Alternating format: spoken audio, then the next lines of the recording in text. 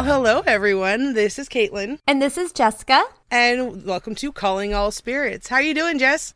I am good. I'm happy to be recording again with you now that you have your voice back. Yeah, it's a little rough some days, but I can at least be heard now. Last week and the week before were rough. I was basically mute for a while. I mean, it was crazy. I know. And me and Bree and everybody else is like, you are not allowed to send voice messages. You can only send us text messages. We have all the roommates in the house now, and everyone was like, Caitlin, what? I hear words, but Caitlin's not allowed to talk, so clearly she can't be talking. Exactly. Thank you for supporting me in my vocal recovery, but also, meh, rude. No, I know. I was worried, I'm worried about you. I was like, gosh, and so I'm just glad it's finally kind of subsided. And so am I. Like, I haven't had a cold this bad in a while. COVID didn't hurt this much last year. That's crazy, because COVID took you down. Like, that's the only other time we've had a break. I was out I got back-to-back cases last year. Well, that's true. That is but true. yeah, I was laid out flat last year, but this time, no, I had, the doctor was giving me special inhalers and, industrial strength cough medicine, and I still wanted to die. So, I'm glad that I did not join the spirit world, and we can record this the easy way. Yes, no, exactly. And I mean, it's kind of been I wouldn't want you to get sick, but because of it, it's kind of built up some suspense over this story, because I couldn't talk to you about it, and I didn't want you to talk to me about it. So I'm like, okay, there's some crazy stuff, Caitlin, and I can't tell you what's happening. Well, I'm glad that we're finally here and you can finally do the big reveals, because apparently, I suggested that worst case scenario, we just have Bree sub in for me and the spirit guide is on the recording, but that was not good enough for Miss Jessica, and she wanted my reactions. Therefore, That's actually why we're recording this one on video as well as audio, so that you can see my absurd reactions to whatever it is that she's about to tell me. Well, and, okay, I love our spirit guide. It's nothing against her. It was, to be honest, it was more of, we're going to be talking about some crazy stuff, and there's no way you're going to be able to sit in the background and not comment on this. I know you. We could have had Bree here, too. I love our spirit guide, but I'm like, there's no way Caitlin's not going to be talking about this. There's no way. So there would be a reaction episode where Caitlin listens to the episode and shares her response. Exactly. So it's no, we got to wait. That's valid. But yeah, I mean, because I feel like this is going to be a long one. I have tried to cut it down, but this is the longest set of notes I've ever had. But there's too much not to talk about. So should we just dive on in? I'm here for it. I think we should absolutely just get to it. Okay. So the home is called Winfield Hall. And most people probably, unless you live in New York, you've probably never heard of this house before, but you have seen it. It's been featured in several videos and in movies. And even right now with the Taylor Swift concert and the craze, it was actually in a Taylor Swift video as well. So it has a really cool connection. Though I did watch the video today. It's just the interior, so ignore the exterior of the home. That's not Winfield. It was for her music video for Blank Space. So it feels very timely that we're covering Winfield right now. It seems like you're pretty on the pulse with this one. Well done. I wish I had planned that, but I did not. I learned about Taylor 2 days ago. You didn't have to plan it. Spirit did. It's fine. There you go. So how I came to find this house, just a little backstory, was I used to be obsessed with this show called Life Among the Dead. Did you ever watch that with Lisa Williams, the medium? Okay, another tie back to Joan Quigley. She was also discovered by Merv Griffin. He was the one that created her show because she impressed him so much with her mediumship ability. So kind of a fun fact. But it's no longer on the air, but I would watch the old episodes on YouTube, and I came across this unaired pilot that they shot, and I was like, oh, this is cool. And she went to this amazing home called Winfield Hall, and I don't know, something about the spirit she picked up there and what she tapped into just stuck with me. It fascinated me, and I'm like, where is this home? And that's how I came across the book, which is where a lot of what I'm talking about today, this is where a lot of the information comes from, It's called Winfield, Living in the Shadow of the Woolworths, and it's by a lady named Monica Randall. That's a spectacular title, I'm not going to lie. It's honestly one of my all-time favorite books. I have read it now twice. It is a mystery. It's got romance. It's got ghosts. I mean, and if you love historic homes, you have to read this book. And I will put it out there before we get started. I didn't spoil the ending of the book. I started to tell you what happens because it does have a ghostly element to it and it's really scary. But I'm like, no, because I want people to read the book. You have to read this book. So I'm going to tell you a lot. But I'm not going to tell you how the story ends. So you're going to pull a reading rainbow on us and say if you want to find out how the rest of the book is, check it out at your local library? Yes, but I'm not, but I promise you there is enough to make everyone happy that we're going to talk about today. But that's where a lot of this information will come from, is from Monica's book, along with several biographies on Woolworth as well. Now, of course, I thought it'd be appropriate to set the tone for this story and set the mood, and I wanted to begin with a poem. Oh, I said it. I did that, Jessica, when you're saying it. Sorry. The Texas way. Okay. I don't want to, this has to be creepy. I have to start with the poem. Okay, whatever. But it was written by Mrs. Reynolds, who purchased Winfield Hall in 1929. And this was found inside a seat cushion. Yes, when Monica was reupholstering some chairs, she found this. It had been it was in a seat cushion. And this is what it said. In this bleak hour of gathering gloom, can faith outsoar impending doom? The mind seized with nameless fright spars its shadows in the night. Storms tossed waters to see at sea. Down the road, demonic trees stretch out their arms towards me. And then on the back, she wrote, searching the darkness for his tomb. That sets the tone for this house. Okay, came out punching then. Wow. Yes. I already know what trees and whose tomb. We're going to get there.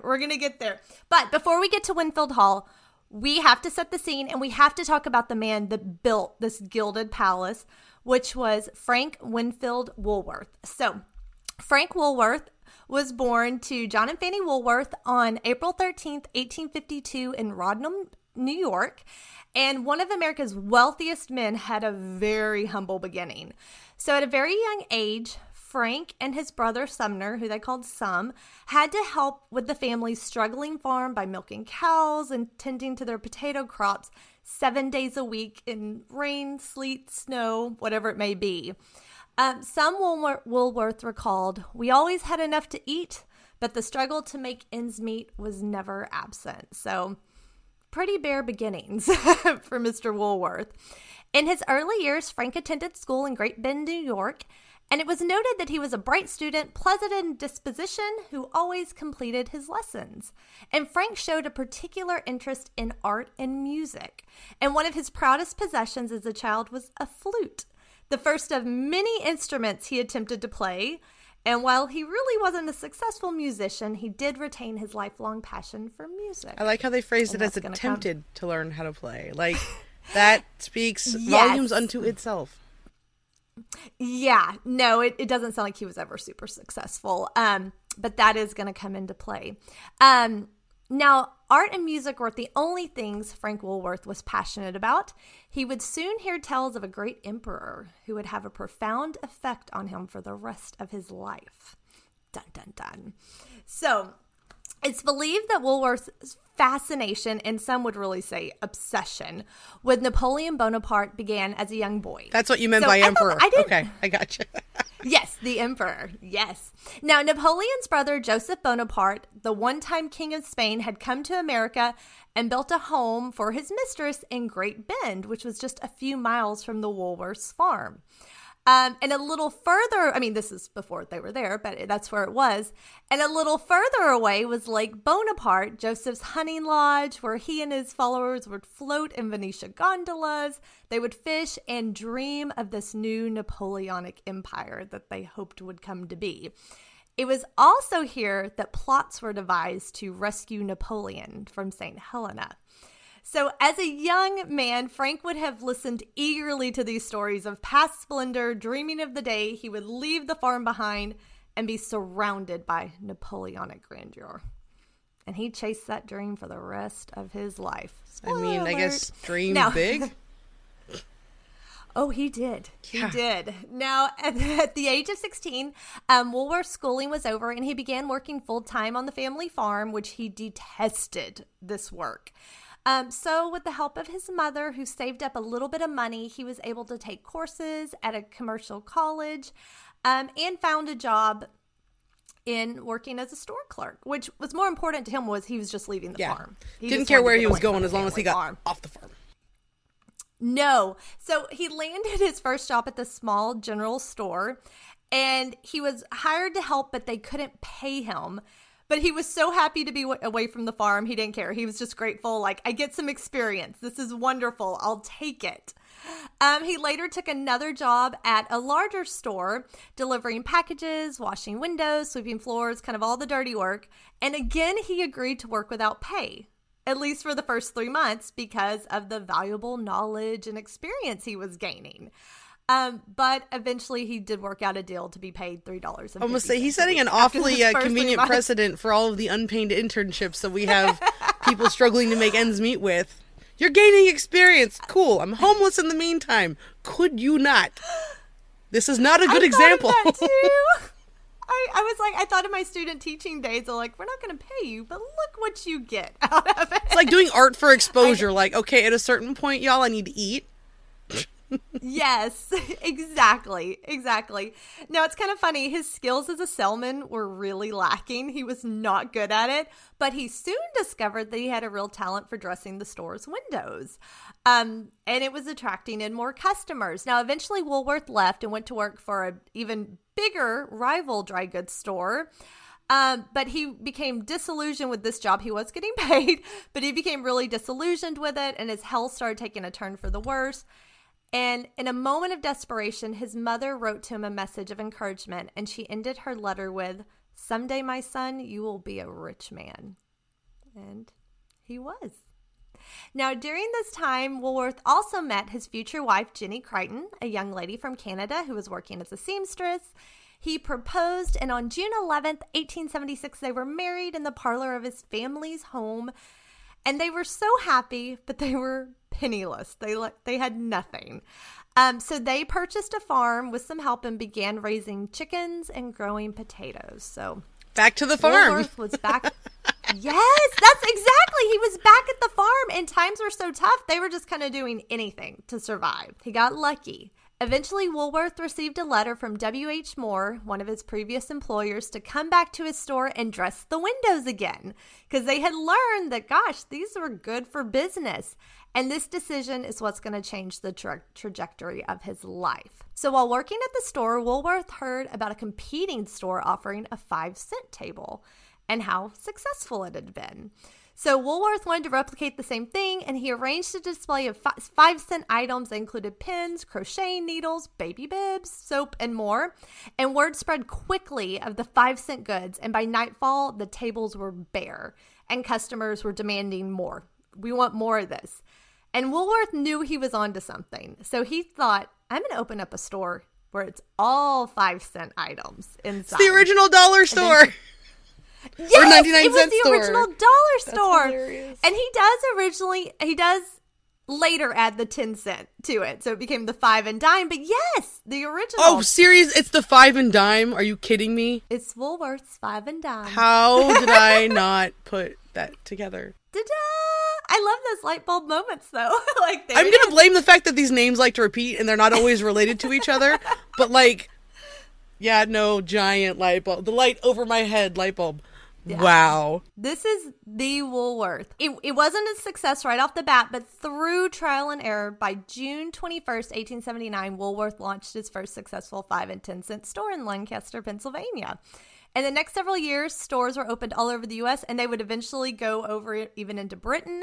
By 1895, there were 28 stores with sales reaching $1 million. And by 1900, there were 59 stores with $5 million in sales. So, yeah, he did it. And as the business grew, so did his family. Frank and Jenny would have three daughters, Jessie, Helena, and Edna Woolworth as well. This growing family needed a bigger home, so they moved into a palatial 30-room mansion on Fifth Avenue's Millionaires Row. So Frank had made it.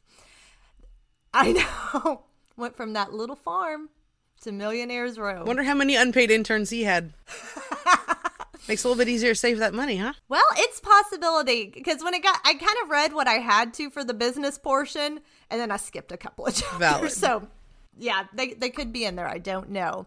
Now, this home was filled with gilt paneling, opulent furnishings, colorful rugs, and luxurious bedroom suites, and even more. Now, his prized item in this home was an organ that he designed himself that could be played by the push of a button. It would play itself.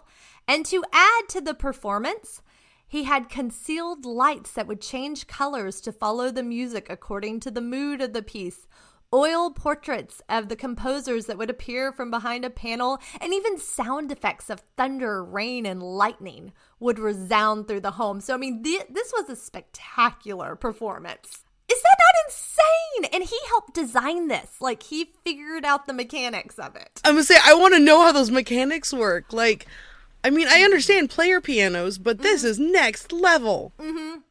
Next level. And by the way, he's going to repeat this in Winfield. We'll talk about it. And also, with their newfound wealth, the Woolworths began to travel the world. Frank, one person described him as a chronic tourist, which I think is factual. And he took yearly buying trips, visiting historic sites, and attending operatic performances throughout Europe. Now, during these trips, the Woolworths spent much of his time and fortune collecting Napoleonic memorabilia. I forgot he was fanboying while he was doing all of this. Oh, he was traveling around Europe trying to buy up anything that had to do with Napoleon, especially if it had been owned by Napoleon, which and as you know, is not uncommon for the rich of these days. I mean, they're buying up all these antiques and things. I mean, I was reading one account of one of the homes on the Gold Coast where Winfield Hall is. They brought cobblestones back from a castle that supposedly is where Marie Antoinette, she was beheaded, not Marie Antoinette, but Mary Queen of Scots was beheaded. I mean, it's just crazy the things these rich Americans are bringing back from Europe. So he's doing the same. He's just focusing on Napoleon. That's what he's buying up. And once on a tour to Napoleon's palace, upon entering Napoleon's chamber, Woolworth decided that he would build his own version one day, but his would be better and grander than the original. He was going to outdo Napoleon on that. Okay. Yeah, that's what we're dealing with. That's what we're dealing with. Now, he also traveled to Egypt, which is going to come into play. And legend says that on one of his trips, he brought back a sarcophagus with a mummy inside. Which is crazy to say. That's also not that far. Tell me he didn't suffer from headaches. For the time period. Did he? No. But he did suffer from something else. We will talk about it, but not. Was ground up mummy the perceived cure? Because that's the question I have. Because he wasn't a painter, so I'm not worried about Mummy Brown. No. I think he had other plans for this. Oh, dear Lord. Why do I not feel better?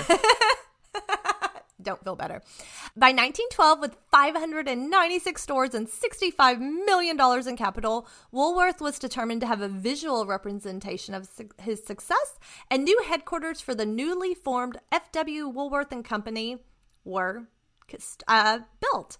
In 1913, at a cost of $13.5 million, which he paid for in cash, by the way, the Woolworth Building in New York City became the tallest skyscraper in the world, and it was a title it held for 17 years. President Woodrow himself turned on the electric lights on April 24th, illuminating more than 5,000 windows. So it was known as the Cathedral of Commerce, and it stood 792 feet tall. And by the way, it is still standing today. It's still there. And upon entering the opulent lobby, guests would marvel at the vaulted ceilings, marble walls, grand staircase, stained glass skylights, and colorful mosaics of blue, green, and gold. And they described it as a flood of dazzling jewels glittering in the sunlight. Like that's what you saw when you walked in. Oh, and it's worth Googling that he also had these creepy, they're almost like, they're men, but they almost are like gargoyles, but these creepy caricatures of himself and all the men that made the building possible, like carved, and they're all around the lobby, and they are so freaky looking. So there's like one of him, one of the architect, but it's like, they're creepy. And there's one of him too that's like no better, like it's just as creepy, but yeah. Okay. So that was in there in that opulent lobby too, and his headquarters were located on the 24th floor of the building, and of course he proclaimed them the handsomest office of any corporation in this country and possibly the world. And not shocking, his personal office was decorated with Napoleonic items from his travels, including a life-size portrait of the emperor in his coronation robes, a life-size bust of Napoleon as Julius Caesar, and a clock purported to have been given to Napoleon by the Tsar Alexander I of Russia. You know what strikes me about him is his humility. Yeah, I know. He was such a humble man. And I will put this out there, reading the traditional biographies of Woolworth, it's like, kind of paint him as like, oh, he was just this man that rose up in the ranks. He was such a good guy. And then you read Monica's book about her life at Winfield. It's like, oh, this is two very different portraits. So one of those biographies was not approved by the family lore keeper and historian, and the rest of them were approved with the rubber stamp of, yes, you can say this about the family. Exactly. That's kind of my thoughts, too. This is where it's going to start turning a little bit. Now, the following year in 1914, Woolworth purchased property in Glen Cove, New York, on the opulent Gold Coast of Long Island. And the Gold Coast, for anybody that doesn't know, is a 12-mile stretch of these Gilded Age mansions that were designed to be like Italian villas and French chateaus and even castles complete with moats.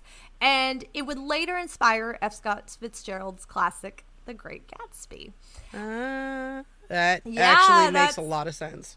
Okay. Mm-hmm. Yes. And there's even the home in the newest movie where Gatsby lives. I always thought, was there a house that really looked like that? Oh, there was. There was one. They modeled it. I think it was owned by Vanderbilt, but don't quote me on that. But it looked just like it. It's just wild.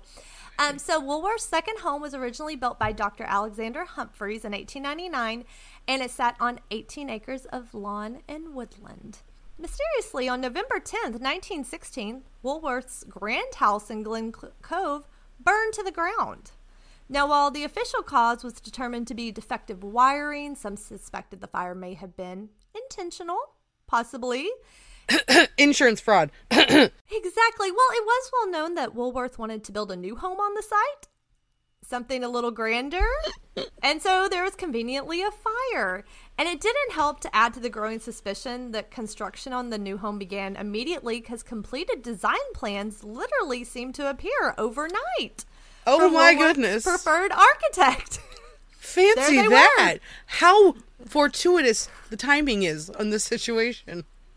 Maybe he had been planning to build and had just gotten the process started. We don't know. Absolutely. Nothing weird about that. Now, workers labored around the clock, and the new 30,000 square foot mansion was completed in a matter of months at the cost of $9 million, which was a whole lot back then. You can barely get a cookie cutter home built right now in less than 6 months.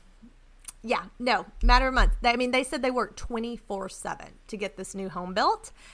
And he named his lavish new mansion Winfield Hall. And Winfield was his middle name. Because he already had the Woolworth building, so go to the middle name. I suppose he didn't name it like Napoleon Hall. You have to make sure you honor every aspect of yourself, I guess, in this case. I mean, it's kind of surprising he didn't name it like Malmaison, which was Napoleon's palace. Like, he at least went for his name. Like, I don't know if that's better or worse, honestly, given his ego. Well, this is true. Well, guests to the new Winfield Hall entered the property through an imposing arch over the front gates, echoing the Arc de Triomphe in Paris, France. Naturally. Appropriate.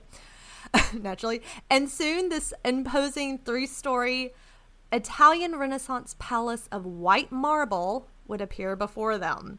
Now, Woolworth said he used so much marble in this house because he just wanted to ensure that his new home was less susceptible to fire, since the first one had burned down. So, makes sense, and maybe that's true, but I mean, It's also pretty impressive as well. Now, upon entering the home, guests would find themselves in the magnificent Great Hall with marble walls, a stunning ceiling of gilded ornamental plaster, and a grand staircase made entirely of marble. So in addition to this great hall, there was an ornately paneled dining room with a 30-foot carved oak table. You saw the dining room, a library, a study, a music room, a ballroom, a billiard room, solarium, and of course, numerous bedrooms and bathrooms. And if guests looked closely throughout the home, they would see eagles, bees, and the letter N carved into the intricate woodwork. All the eagle and the bees, and all of it was to represent Napoleon. Bees were used to represent Napoleon? I had to look that up. I think it's for the Bonaparte. But he usually put these, they called them the little imperial bees. But the eagle symbology and the bee symbology was all big with Napoleon. Yeah, I remember the eagle symbology, but I don't remember the bees. I didn't know that either. And it's, okay, how weird is this? My husband started reading a book on Napoleon as I was doing this. And he didn't know I was doing this. And I came downstairs, I'm like, why are you reading a book on Napoleon? All of a sudden. Because you're thinking so loud he could hear you? I think so too. But I asked him, I was like, okay, so what's up with the bees? He's like, oh yeah, that was kind of one of his symbols. So apparently. At least you had an expert conveniently located downstairs. I know, and that's kind of all I wanted to hear about Napoleon. But it just shows he's putting this into every inch of his house. Now, the music room held one of Winfield's most treasured items, another organ. So inside this highly gilded room, just like in his home in New York, was an organ that if you pressed a button, but this time when you pressed the button, the walls would begin to move, panels would recede, and a small stage would extend into the room. Am I supposed to be getting House on Haunted Hill vibes? Okay, thank you. Oh, it's reminding me of it. Yes, yes, you are. You're supposed to be getting those. Okay. And just like in New York, it had the lights and the sound effects and everything else to go with it. Wow. But this music room held a secret. Behind hidden panels in the walls were a series of passages and catwalks that people could use to climb up to the top, and they would have a perfect vantage point to secretly spy on all those down below. Okay, was this house the basis of House on Haunted Hill? Possibly. This gave me so many haunted house vibes. It gave me Rose Red vibes. It gave me so many. I don't know if it was the actual basis, but I know what you mean. Yeah. Well, this is kind of still a little bit lighter, but we'll talk a little bit more. The grounds of the house, in addition to the main home, there was a 17,000 square foot carriage house, 2 stories, that had additional rooms. There were 2 greenhouses with lavish gardens. And when when Woolworth lived there, there were 75 gardeners just to attend to their lavish gardens. And it was said that fresh flowers were always found throughout the house, even when the Woolworths were away traveling. Still had to make sure flowers were inside the rooms of the home. There was a fountain with ornate statues, including King Neptune. But here, again, a little creepy, there was also a series of secret tunnels that extended from the main house to various areas of the property, which was actually not unusual. A lot of these grand homes I was reading about had these secret tunnels. They came in really handy during Prohibition for smuggling in alcohol, Valid. but they were built before that. Yeah. But so it's not that unusual. They had one tunnel that led to the carriage house. They had one that led to a garden pavilion, but there was a mysterious third tunnel. So it shows up on the house plans, and it shows up that it's kind of under the western staircase, so the staircase in the western wing of the house, but it leads to a room that measures 33 feet by 16 feet. However, this room has never been found. They've never found how to access this room, so no one knows what's in there or even how to get there. So they can't find the entrance to the tunnel either?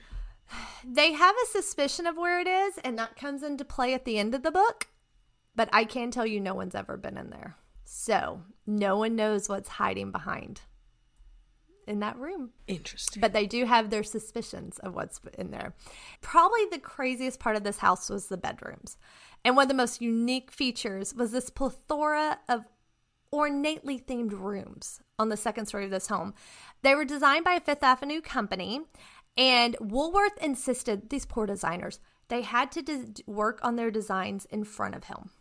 Like, he had to be there for every part of the design process to critique it or make it exactly what he wanted. Okay. Now, every bedroom had a brass plaque that identified the name of each room. So some of these included the Edwardian room, the Empire room, the Empress Josephine room, Elizabethan room, Louis XIV room, Charlemagne room, a French Gothic room that looked like a castle, the Sheridan room, the Italian bedroom, and the Marie Antoinette room. And these were like completely themed out. Wow. Every square inch, which is so crazy. Like, who does that? People with too much money. Yeah. That's who does that. 3 of these rooms will feature heavily in our story. Okay. Woolworth's bedroom, which is located at the west wing of the home. Guess what that theme was? Outer space. Very close. Upon entering the gold room door, you would find an exact replica of Napoleon Bonaparte's quarters at his palace Malmaison. It included an elaborate empire bed that was once owned by Napoleon himself, and hanging above it was this gold canopy with a fleur-de-lis design that held these heavy red and gold drapes. Adjacent to that was his all-marble bathroom with gold fixtures, and it was decorated with the Napoleon imperial bees. Again, a solid marble bathtub and gold swan-shaped faucets. But, okay, get ready for this, though. Inside the bathroom was a curious panel that held a black onyx mirror. Why does he have an onyx mirror in his bathroom? I can think of no common rational reason for that. And even curiouser, it was access to a secret passage. If you knew where to push on it, you gained access to the Empress Josephine room. Interesting. It was also said by the staff that in his closet, he had antique military costumes he had collected from around the world, and he would even wear them on occasions. I mean, we all have our kink. We do. The Empress Josephine room, which this passage led to, it was an exact replica, not shocking, of the one at Malmaison. And while you would imagine this room belonged to Mrs. Woolworth, his wife, you would be wrong. Oh, this room was occupied by Miss Salters, Mr. Woolworth's nurse, and constant companion who attended to all of his needs. Oh, I'm sure she did. She got the Empress room. And we'll talk about where little Miss Woolworth is, but she's not there. Now, the last room is the Marie Antoinette room. Okay. This room was a replica of Marie Antoinette's room, trimmed in colors of blue and white. And while it was beautiful, there was always a deep sadness that was palpable to anyone that entered the space. And it was said that this room was always icy cold, even in the heat of summer. Now, after the Woolworths sold the house, all of the new owners insisted that this room was to remain locked at all times. And this is where our story is going to take a dark turn, because we're going to talk about why that room was always. So before we take the dark turn, I am going to share that given the current temperature trend in Texas right now, a room that's always cold, even in summer, sounds amazing. I know. Isn't it sad? I kind of thought of that too. Like, yeah. Well, that seems like a plus. Right? Sign me up. Like, it might be a little chilly in New York in January, but like the rest of the year in Texas, that sounds perfect. It is. So we are going to talk about Marie Antoinette, but why that room is so spooky we have to talk about something first. So this is where our story is going to take its dark turn, and it's never going to really get happy after that. So the relationship between Frank and Jenny Woolworth, his wife, became strained. Wonder why. Before or after the nurse? It's questionable. Because while we don't really know the inner workings of their marriage, and it depends on what book you read, too. Oh, naturally. Woolworth's design choices at Winfield Hall give us a few clues. So beginning with that great hall you walk into, there was this Woolworth coat of arms prominently displayed above the Great Hall's fireplace that he designed himself. And the crest featured Mr. Woolworth wearing a fancy plumed warrior's helmet that was open and showed his face. Below him is Mrs. Woolworth in an iron helmet that completely covers her face. So she's like the man in the iron mask. So his helmet's open, hers is completely shut, so you can't see her face. And you know it's her because you can clearly see it's a lady with a dress and pearls. But the helmet. And he said that was his wife. Like, this was him. This was his wife. That speaks volumes about their inner workings. Wow. Exactly. And below that were their 3 daughters, Helena, Edna, and Jessie. Were their faces showing at least? Nope. Oh, yes, they were. Okay. I'm sorry. Their faces were not covered. They looked beautiful and normal, but Mrs. Woolworth was not. So tell me you think your wife's an incubator and nothing else without telling me. Yeah. Well, and it gets worse. So over the years, it's said, and I say it's said, that his wife's cognitive abilities began to fail her, and they called it that her mind became clouded, which today we would know probably was the beginning stages of dementia. And the condition progressed quickly, and she soon required the assistance of a nurse day and night, and she rarely left her room.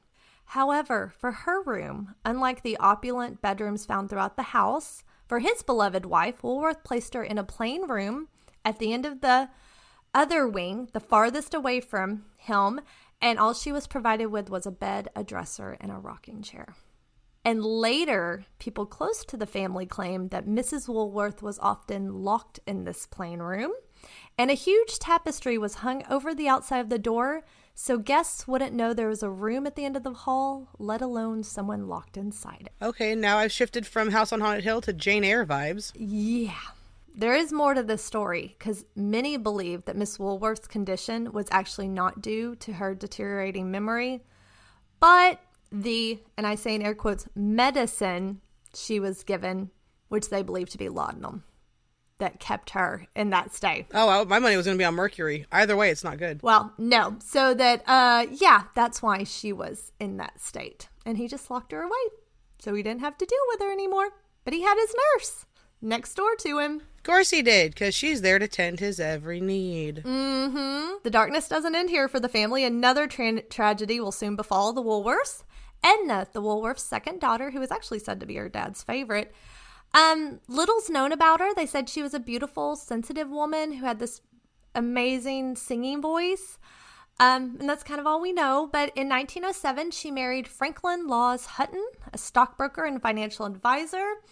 And in 1912, they had their only child, Barbara, who most of the world knows as Barbara Hutton, who became famous in her own right. Oh, we'll talk about who. I mean, we're not going to go into detail, but I'll explain who she was. But I'm blanking, Barbara. though, and it's going to bother me.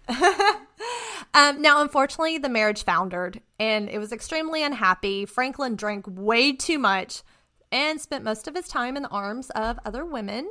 And Barbara even acknowledged this in her memoirs later on, that said her mother was like other frustrated wives of the plaza who became a regular at the hotel bar and asked the bartender in too loud a voice to guess when her husband had last slept with her.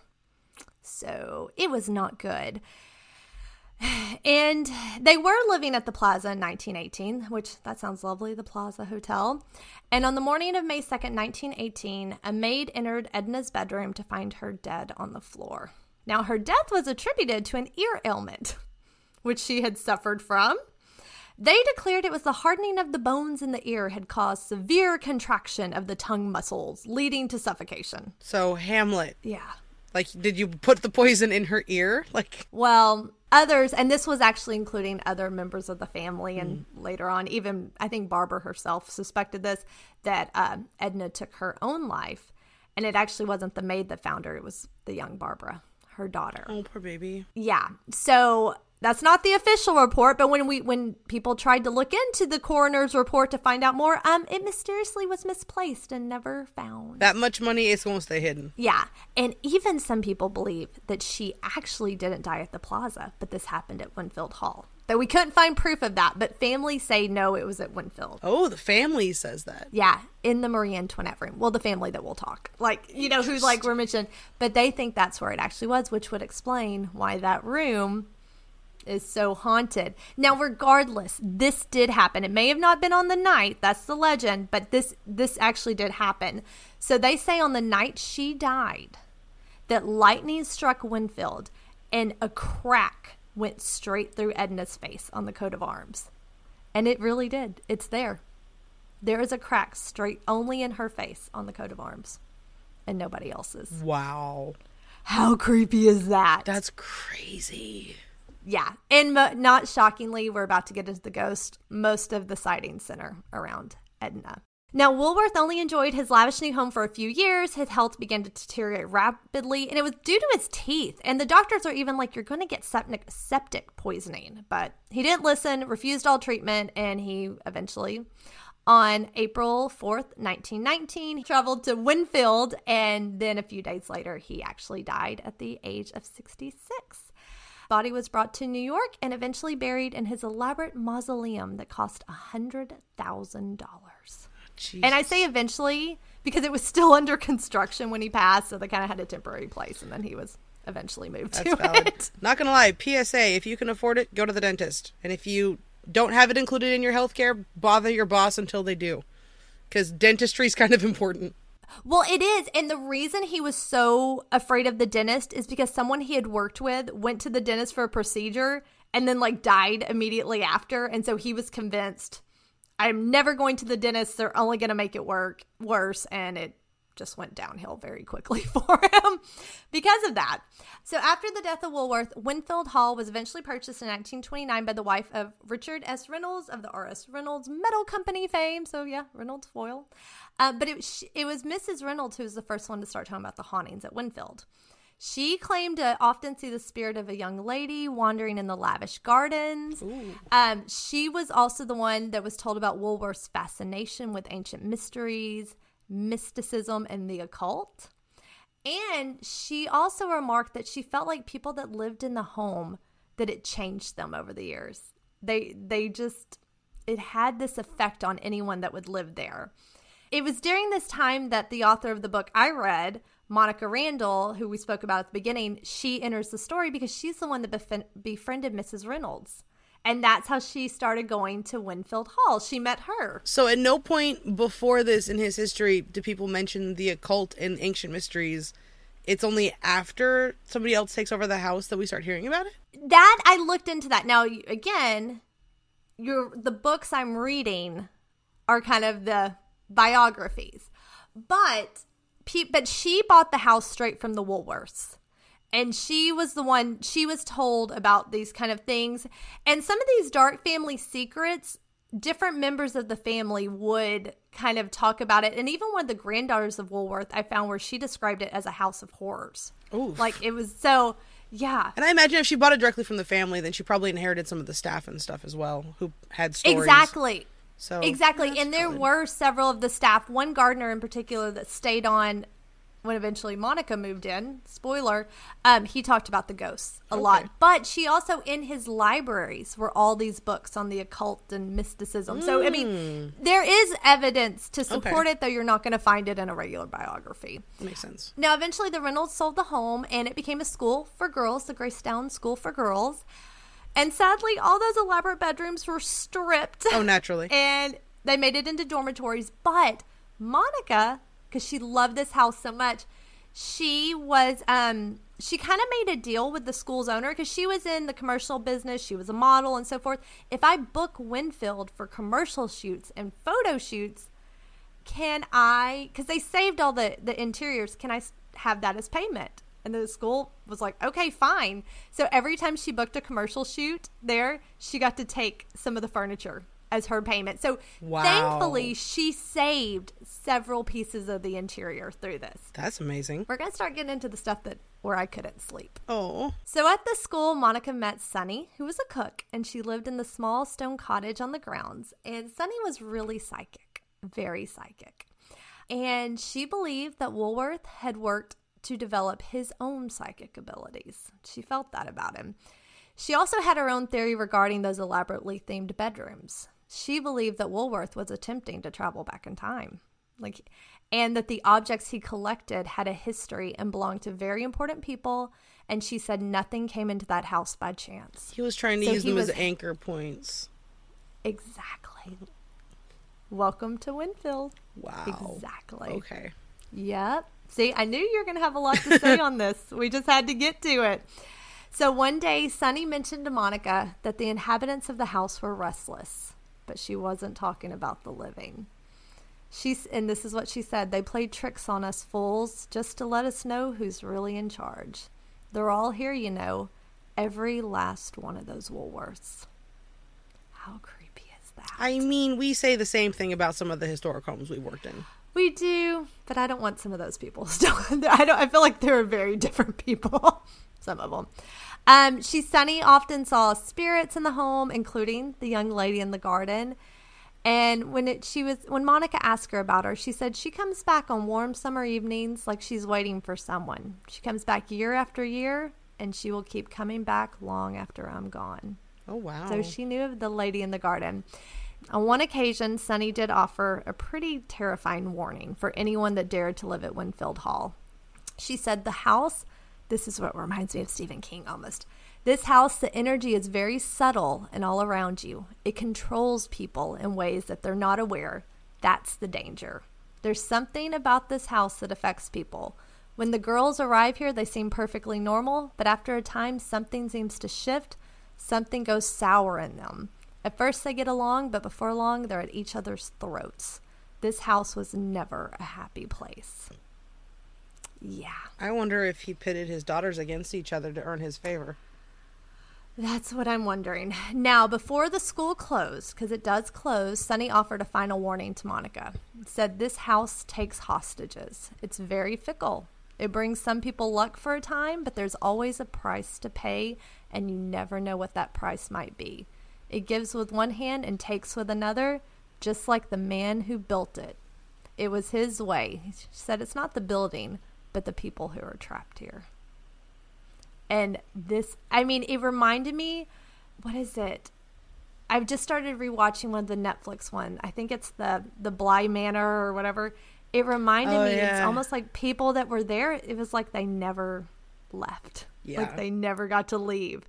And I was just like, oh my gosh, that's all I kept thinking about as I was reading about this house. And if you're not allowed to leave or you don't feel like you can leave, you will lash out at other people and try to control what you can, and people are more malleable than physical objects. Yeah. And actually, some of her fears, they kind of were realized while she was still there. Really? Mm-hmm. Throughout its time, the students of the school reported all the ghostly happenings, and some even held seances, which I'm not against seances, but in that house, maybe don't tempt it.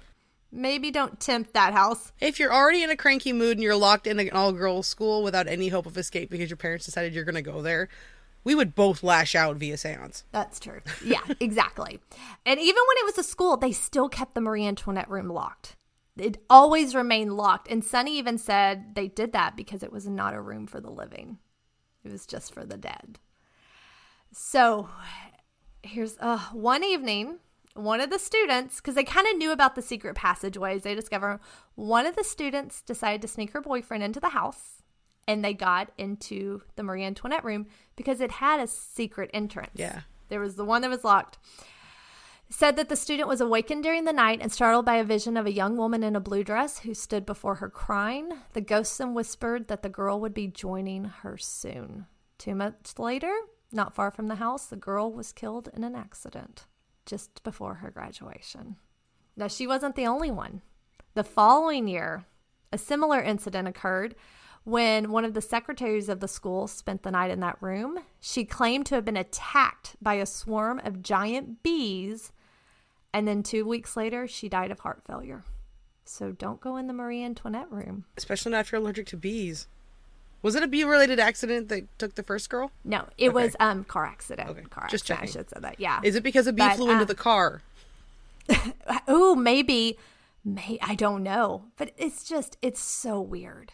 And Monica she was around. She helped teach at the school. So it's like she had this in her books. I'm assuming this is legit. Yeah. By 1975, the school closed and the house was put up for auction again.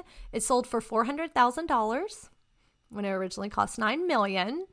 And the buyer was a charming, mysterious man named Andre von Brunner, who, as fate would have it, Monica would later become engaged to. Oh, naturally. And move into Winfield Hall herself. Just $400,000 in this current housing market. Like, oh my God. Is that not insane? My house almost cost that much. I know.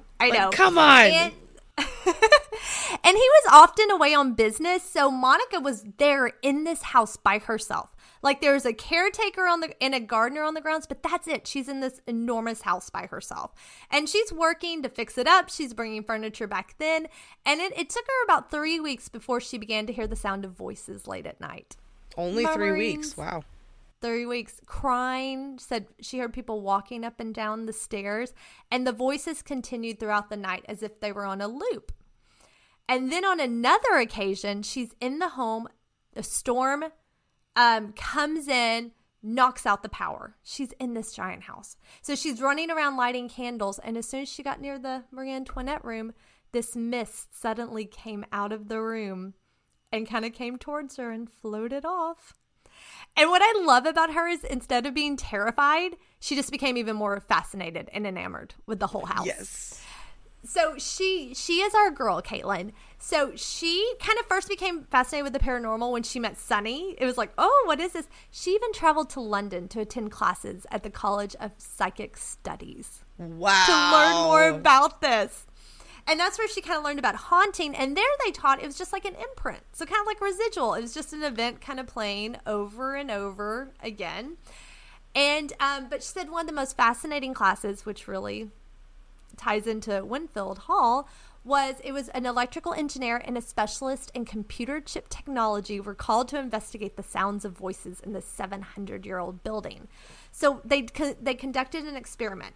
She says they connected electrodes to these marble walls of the building, fed 20,000 volts of electricity, and through this process they were able to record the sounds of conversations they believed to have taken place hundreds of years ago. They theorized that because of the stone's high content of quartz, crystal, silica, and ferric salts, marble had the ability to trap vibrational sounds for an indefinite period of time. Oh my God. Here's even more trippy.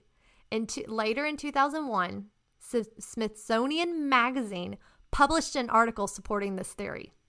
And it said that Russian scientists had known about this phenomenon for a long time and made use of it during World War II. So spies would go in and they would basically play these infrared waves at precise points on the marble in these buildings, and they could hear back conversations.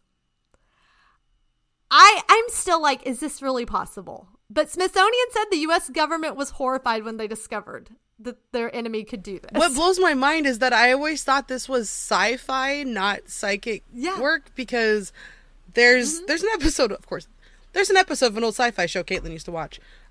Sliders did this. They were trying to store data they were trying to save data from a building that was collapsing or something. I can't remember the details, but I remember the laser pointing the blue light into a just big old quartz crystal to store the information for extraction later. And like me and like, it was one of the few times my dad was watching it with me, and we were both like, how are you going to get that information out later? And they left that part out because apparently the government was already doing that. Yeah. Oh my God. According to Smithsonian, now I did not look up this article, so I'm trusting that Monica, but she gave it. I will find it and I will try to share it on socials. Yeah, she gave the quote that they've known about this. So in her mind, I mean, and it makes sense, Winfield's made of marble. Yeah. So, I mean, what is trapped and has been recorded over the years? It kind of makes sense. Like, it's so trippy what remains within those walls. So in addition to that, it makes if these walls could talk a lot scarier. Yes. And okay, she didn't stop there. She also took a class from Hans Holzer, Dr. Hans Holzer, who is the paranormal guy on how to capture ghosts on film. So she's like, let's do this. Let's try this. So one night she set out, she grabbed her camera, she was walking around the house. She gets again to the Marie Antoinette room. And as she's taking pictures, she starts seeing these blue little lights that start floating around the room. And I love how brave she is. She decides, let's follow them. She follows them into the hallway, down the stairs. They lead her into the music room. And then suddenly they disappear. And she hears this faint crash of falling plaster. And when she looked down, there was a small little gold leaf painted plaster rose at her feet. Like a gift. That is so House on Haunted Hill to me. Or the haunting of Hill House, where I'm like, oh, it's like the children. It's like leading her around this house. Yeah, whichever movie it is, whatever one has Nell in it, that's the one I keep thinking of. Okay, that's The Haunting. Okay, the haunting. There we go. It's so The Haunting. Like, we have the room that opens up with the mirrors and the carousel effect, and we have the kids leading her through the house, and I looked it up, and apparently that movie was based on yet another horrifying mansion with weird animatronics in it. Oh, we need to do that one. Yeah, I think that'd be a good idea. But, yeah, no. I don't know whether to applaud her bravery or wonder if she's, like, tied to the family somehow to where they're talking to her in a way that doesn't scare her. I think it's that. I think and that's kind of what she hints at the book. I think she was tuned into that house, or it had a grip on her. Also valid. I think it had her. And so, I mean, she's doing this, and while she's there, of course, they're still shooting commercials. I mean, it's helping pay for the house. Yeah. It's a good thing. But as they're doing all this commercial work, they're even hosting galas, even the workers start experiencing ghosts. One worker was staying overnight, and he kept complaining that somebody was crawling around the ceiling. He was in the ballroom. He kept hearing somebody crawling around the ceiling and banging. He even had, he ended up firing a gunshot in the house because he saw someone coming towards him. And so he fired his gun. Of course, no one was there. And then he left. He refused to stay in the house. On another occasion, they brought in decorators because it was rented out for this big gala. Okay, here's what starts to happen. One of the workers suddenly lapsed into a coma. The next day, another was injured while going down the stairs. Another worker woke up to find his left arm completely paralyzed, but doctors couldn't figure out a reason. And then, this is the calmest of the stories, but one of the painters had been taking pictures of the room he was painting. And when he's got his photographs back, there was a mysterious figure that he never saw, showed up in all his photographs.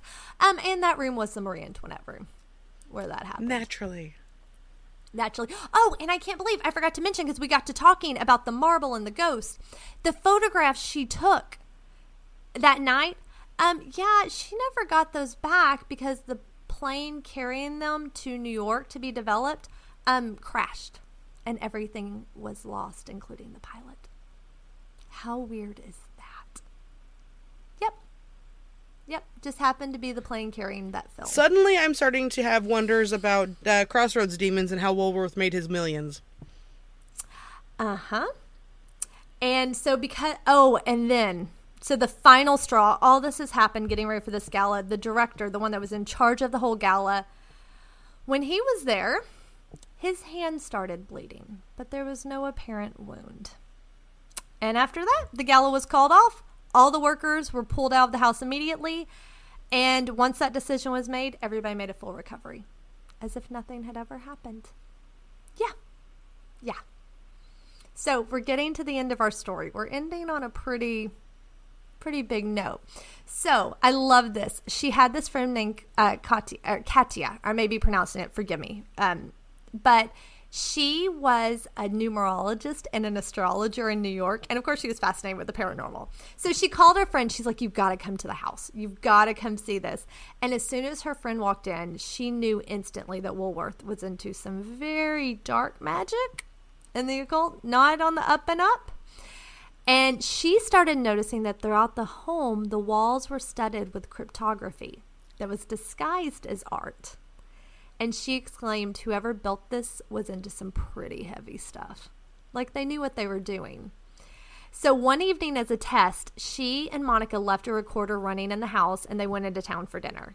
When they came back, they started playing back the recording. And first they just heard the sound of faint breathing. Then it became more labored, almost as if someone was gasping for air. And then suddenly the breathing stopped and it was replaced by the rhythmic sound of a beating heart. And that's all. And it just kept beating. So she really felt there's darkness in this home. Uh-huh. And she warned Monica, like, it has a way of taking over a person's thoughts where they have no will of their own. And this is how she described it. She said, the spirits needed the energy of the living like vampires need blood. And without it, they just remain in a form of limbo. Now you see why I couldn't read this book at night. Uh-huh. So, okay, let's end with the seance they had. They had a seance. Oh, that sounds like a spectacular idea. Let's. Just to leave our listeners creeped out. So, her friend, Katia, hopefully I'm pronouncing it right, not long after her initial visit, she returned to Winfield once more, but this time she brought some friends and acquaintances for a seance. It was held in the music room, and before it began, All participants were warned that no matter what happened, they must never break the circle. You can't let go of each other's hands. So as the seance began... When the story starts with that warning, we all know what happens. Oh, it's not going to go well.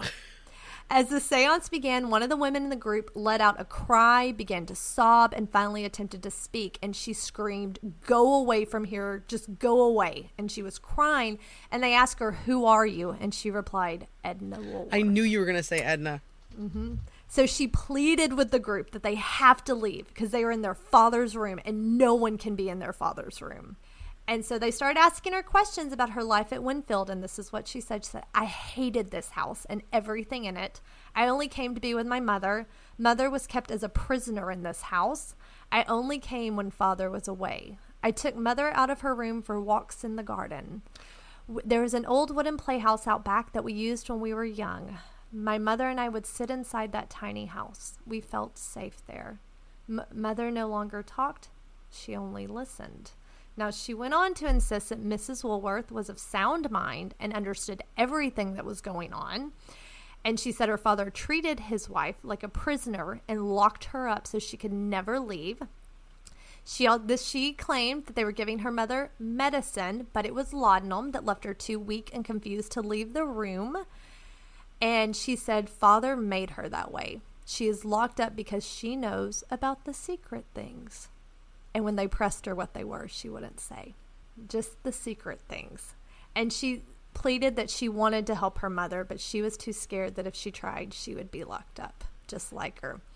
She talked about the fire and how her father became obsessed with rebuilding the home and filling it with the finest things from around the world. She said that he studied books all through the night, always researching, always perfecting, always striving for more and more, always wanting the impossible. And then he brought something back from Egypt. Only then did he rest. So when the group asked her, what was it that Woolworth wanted? Edna replied, to be immortal. It's always immortality. I knew you were going to say immortality. It's immortality. Yep. She even talked about how her father would lock himself in his room for days, lying in Napoleon's bed, staring into space. And when the seance was coming to an end, Edna told Monica that she loved having her in the house and pleaded with her that she must stay there forever. She wanted her to stay with her forever. Well, she wanted company with somebody who was who was strong enough to withstand, but also weak enough to accept that weird balance, so that she could be affected by the house enough to be part of the house and not kicked out or injured or killed, but also strong enough to not completely capitulate to her dad. And I'm over here Dad was non-specific as to how he wanted to maintain his immortality, and dude's stuck in the house. Oh yeah. He didn't clarify that he wanted it in his human physical form. Didn't clarify. It's you gotta be specific. Well, so as the seance is coming to an end, Monica actually looks across and sees the face of one of the men, and she said it seemed hideously altered, as though every muscle and facial nerve was now frozen in rage. And Edna screamed, and suddenly the man lunged for Monica's throat before he was restrained by the other circle members. And he started screaming, "This is my house. I worked for it all my life to build this. This belongs to me. Get out." And he repeatedly roared, "Get out. This is my house," over and over again. And when Monica shouted back at him, the man jerked forward again, but thankfully the group was able to stop him before he grabbed her. And that's when the seance came to an abrupt end. Now, they recorded the seance, but when they played the tape back, there was nothing there except the sound of that rhythmic beating heart. And after that, the energy of the house was forever altered. Forever altered in what way? Well, for Monica. Oh. The house she fell in, it took it soured for her. It's almost for sure. like and it kind of stayed dark. So without spoiling the ending of the book, because there is something that will happen, I will say that Monica was determined to learn more about the secret life of Woolworth and the occult practices. She went through his whole library and found all these books on time travel. And it's even believed, because Tesla at that time was going around to all the millionaires in the area, because he was fascinated with it as well. True. Though there's no proof yet, she really suspected that he and Tesla may have had some conversations. Interesting. And she traced one of Woolworth's fascinations back through what she was reading to it ended with Napoleon again. Supposedly, the story was that Napoleon had his own fascination with Egypt, and when he was there, he stepped into a pyramid and into the chambers and had this transformative experience while he was in there. And he came back a changed man. And though historians today are kind of like, we don't think that ever happened, she really believed that's what Woolworth was kind of trying to recreate. So what was that chamber? And is that where he pulled the thing from? That he came back from Egypt and was finally calm, that his daughter was talking about? Yeah. Is it the same place? Yeah. Was he trying to? Dude, he was trying to duplicate Napoleon left, right, and center, so I have no doubt that he brought back something that either was from the same chamber or was suitably compatible enough to the concept that he's like, okay, I've achieved that, now I can chill. Exactly. So to end, the longer Monica lived in the home, the energy just seemed to turn darker and more sinister. And eventually, as it had happened to so many before, bad luck arrived for her fiancé, Andre, whose business had begun to fail shortly after purchasing Winfield, and he lost the home. Over the years, it continued to change hands, and in 2022, the Winfield Hall was purchased by new owners, marking the end of the property's 20-year search.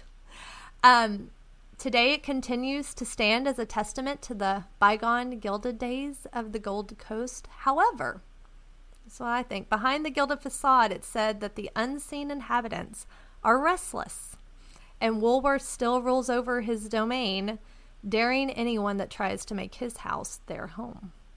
And that's Winfield. There you go.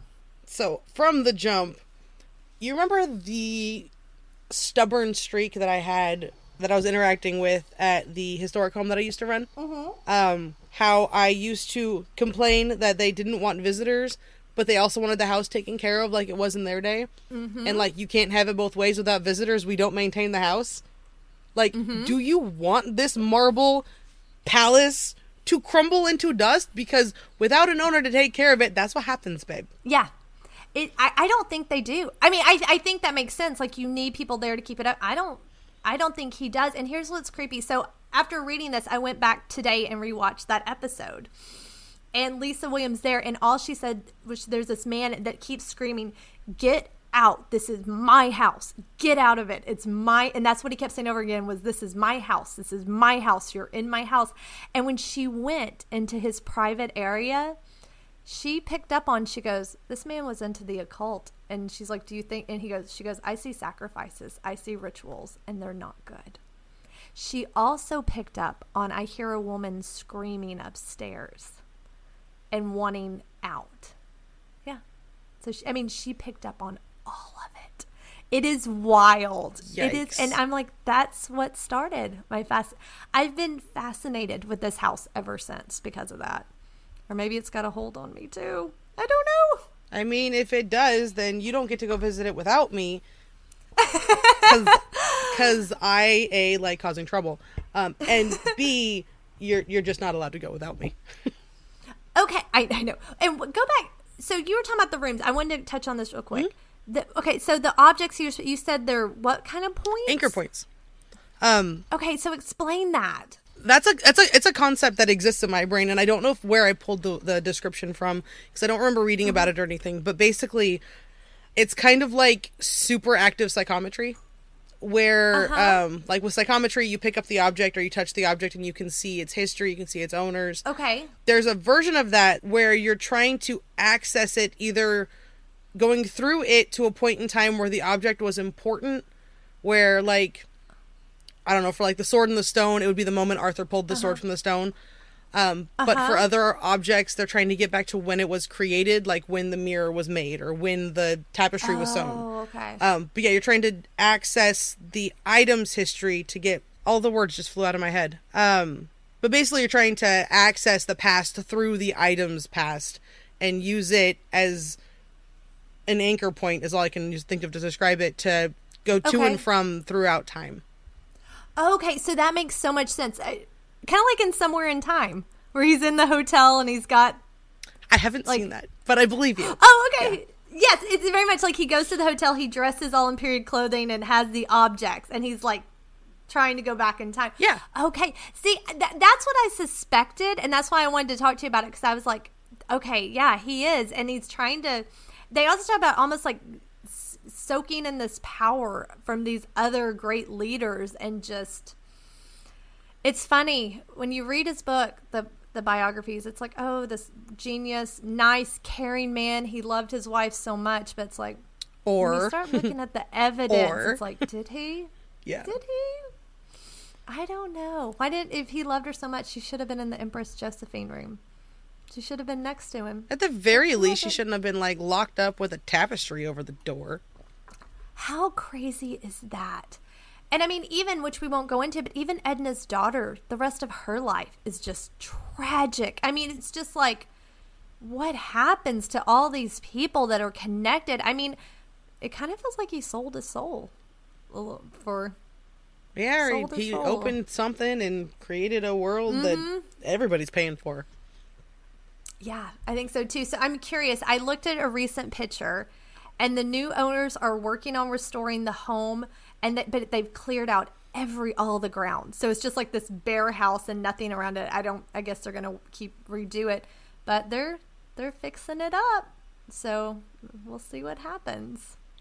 Doesn't seem to go well for people that own it, though. Doesn't seem to go well for anyone who goes near it. No, and there was even a story. Monica talked about it on that show, but I don't remember seeing it in her book. I don't think I missed it. But even a man that was found murdered in one of the tunnels in the 20s, but they didn't find his body till like the 70s. I mean, just crazy stuff around this house. But for anyone that wants to know the ending of the story, and even more detail, because I did leave some stuff out, you have to read the book. It is a page turner. Like, you can't put the book down.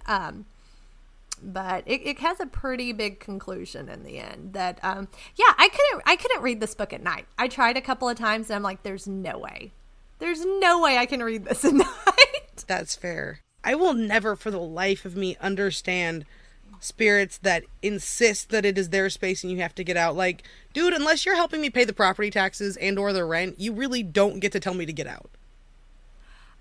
I understand it, but that probably goes with his personality, because like, she even had his handwriting analyzed when she was doing her research. Yes, what they say. Okay, I'll tell it. let me pull up. I had it in the notes. Let's see. Okay, here it is. So when she had and she didn't tell the woman who it was. She just showed the handwriting. Yeah.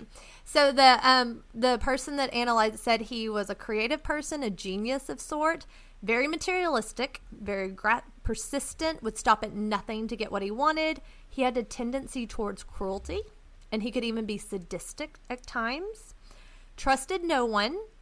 Was very secretive, even among his family. Oh, this was interesting. She said this person does things in twos, which it was true. Like, he had the 2 organs. He had 2 empire rooms. He had 2 private studies. Like, he had 2 entrances to almost every room in that house. One everybody knew about, and one known only to him. He even had 2 houses because the first one burned down. Yeah. One, he had his in New York too, which they usually have multiple. But the entrances to rooms creeps me out. That he had his own secret entrance to most of the rooms. Yeah, that's uber controlling in a very uncomfortable way. Yeah. Suspicious of people.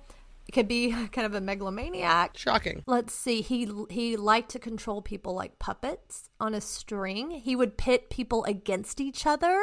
I knew it! That's what he did to his daughters. Yeah. But she said the only good she could find from the handwriting was that it did show he had a love of art and music and history. But then when Monica asked her, so what effect would all this have on this person's family? The lady replied, I would shudder to think. And that's what she got from his handwriting. Yeah, it's horrifying. I think he was a monster. Agreed. I really do. I think he was a monster. 100%. That coat of arms alone, that says everything you need to know about 100%. That man. Yeah, it's I never even thought about it, but it is like the haunting of Hill House. And Crane, his name was Crane. Thank you, I could not think of his name. Yeah, no, the control, the demands, the insistence on his way or his way or his way. Oh, and the female spirit and the lights and kind of leading her. Yeah. And it just broke my heart when she just kept saying, I want you to stay with me forever. And Monica's like, I can't stay forever. And just pleading with her. And I'm like, part of me was like, please don't die in this house. Please don't die in this house. Like, which I guess she couldn't. She wrote the book later. But I mean, I'm like, I don't know. It kind of goes against what I believe. I don't believe people are like get trapped in a house when they die. I don't. But it's just like, this is really creepy. It's a spooky story. Yeah. But I could see him refusing to leave that house. Oh, God, yes. Absolutely refusing to leave. And if Edna feels like there's still stuff she has to do or to help her mom, she could leave, but she may be there just... Or even if her mom left, because she's so ingrained psychologically that she has to be there to protect her mom, she can't budge herself. Yeah, exactly. Like, even if mom's gone, it's still going to be the cyclical pattern. Yeah, no, it's very similar. Or even like, I kept also thinking of Rose Red, Stephen King's Rose Red, where anyone that comes in the house like falls on bad luck and gets trapped. And well, to be fair, his concept is I am the only one who's allowed to have the good luck. That's true. So I think that's part of it. Like he didn't want anybody else. He didn't want anybody else living in that house. So yeah, he would do anything. But the manipulation, and especially how I said it was subtle. Yeah, you wouldn't even catch it. I'm suddenly wondering about what the personality of the nurse would have been like. I know. Like, was she just easily, like, manipulated? Or is this, like, those magical moments where the serial killers, like, you don't often see partnerships in serial killers because, you know, you just don't. They tend to be pretty psychologically screwed up in their own special ways. But you occasionally find those compatible ones that latch on and make each other so much worse. I know, and Monica doesn't talk about her much in her book, and of course in the other ones, it's like she was his nurse and cared for him, and we're so grateful for. You know, it was a whole different ballgame how they explained her. So I think it's weird she's in the room right next to him. I mean, some could be like, well, she's there if he needs her, but I'm like, there's a lot of rooms in that hallway. You could be pretty close without being right next door to him. Given the history we have of older wealthy gentlemen who have a nurse in the house that then helps take care of them after their wife dies and then ends up marrying them, like that's an established pattern. So yeah, she was seeing to his needs. She was there for all kinds of comfort. I think so too, and too bad for her. He died first, and he never finalized his will. How crazy is that? He had it drawn up, but he never signed it, so everything went to his wife Jenny. So she got it all. Oh, dip. Yeah, she got it all, and then eventually it was, I think she outlived him by like 5 years, and then it was eventually kind of parceled out. But that's who it went to, all of it. When you're too controlling to finalize where stuff goes, it goes to the person that you've been ignoring and belittling for decades. I like that poetry, not gonna lie. I do too. I thought it was pretty good karma. That's who got all of it. And it was sad because I did read somewhere where she had once said like she missed the days of like when they were pouring on the farm. Yeah, I'll bet. She liked those, you know, and that says something about their relationship too. Like she was still valued as a partner at that point in time. Yeah, and I assume it seems like they were in love, but I don't know. Could he love? I don't know if he was that big a narcissist. Probably not. It sounds like he was. I mean, there were even some that said he basically thought he was the reincarnation of Napoleon. Like he just felt, I am the reincarnation of him. I believe that. I would too. I mean, so it all roads lead back to Napoleon. It always goes back to Napoleon. It doesn't matter what U.S. history or European history you're talking about. I know. At least Western European history. Yeah. It'll tie back to Napoleon. It all goes back to Napoleon. Yep. Well, I guess I know this has been a long one, but I don't know. It was fascinating though, and I don't know what you could have cut to make it shorter. So like, yeah. Okay, thank you. I kept trying. Trust me, it was longer, and I kept cutting, and I'm like, okay, I'm done cutting. I can't cut anymore. No, for sure. But I guess we'll let our listeners go enjoy the super long episode. Yes, on this very long, dark summer day that. Not dark. I wish it was dark. On this long, endlessly bright summer day that we all wish we could be in the Marie Antoinette room, curse aside, because it's nice and cool in there all the time. I know, and I was like, why that room, Marie? I love her. I'm fascinated with her. Why? But, I mean, Maybe it's appropriate. Her ending wasn't very good either. I mean, valid. Well, on that bright and shiny note, we're glad you all are here and you've gone with us on Caitlin's voice journey to come back to us. And since this one, if you're watching it on YouTube, please like the video and let us know how you thought about seeing my reactions to Jess's horror show story. And if you're listening to us on the normal podcast channels, you know the drill. Leave us a like and a subscribe and a review and anything else to help Apple and Spotify and whoever to know that we're worth talking about and we're worth sharing. And by all means, tell your friends because, I mean, good friends make each other listen to their favorite podcasts. Good point. Good point. And of course, we want to hear from you. So let us know what you think about this crazy episode. And if there are any spirited topics you want us to explore in future episodes, as always, you can find us on Instagram or Facebook at Calling All Spirits Pod, or you can email us at callingallspiritspod@gmail.com. You can sign up for Patreon. So many ways to get in touch with us. And if you're feeling lucky, don't go to the Woolworth Mansion is my entire takeaway because your luck will be done after that. Yeah, no, stay away. Stay far away. No. But until next time, bye everybody. Bye.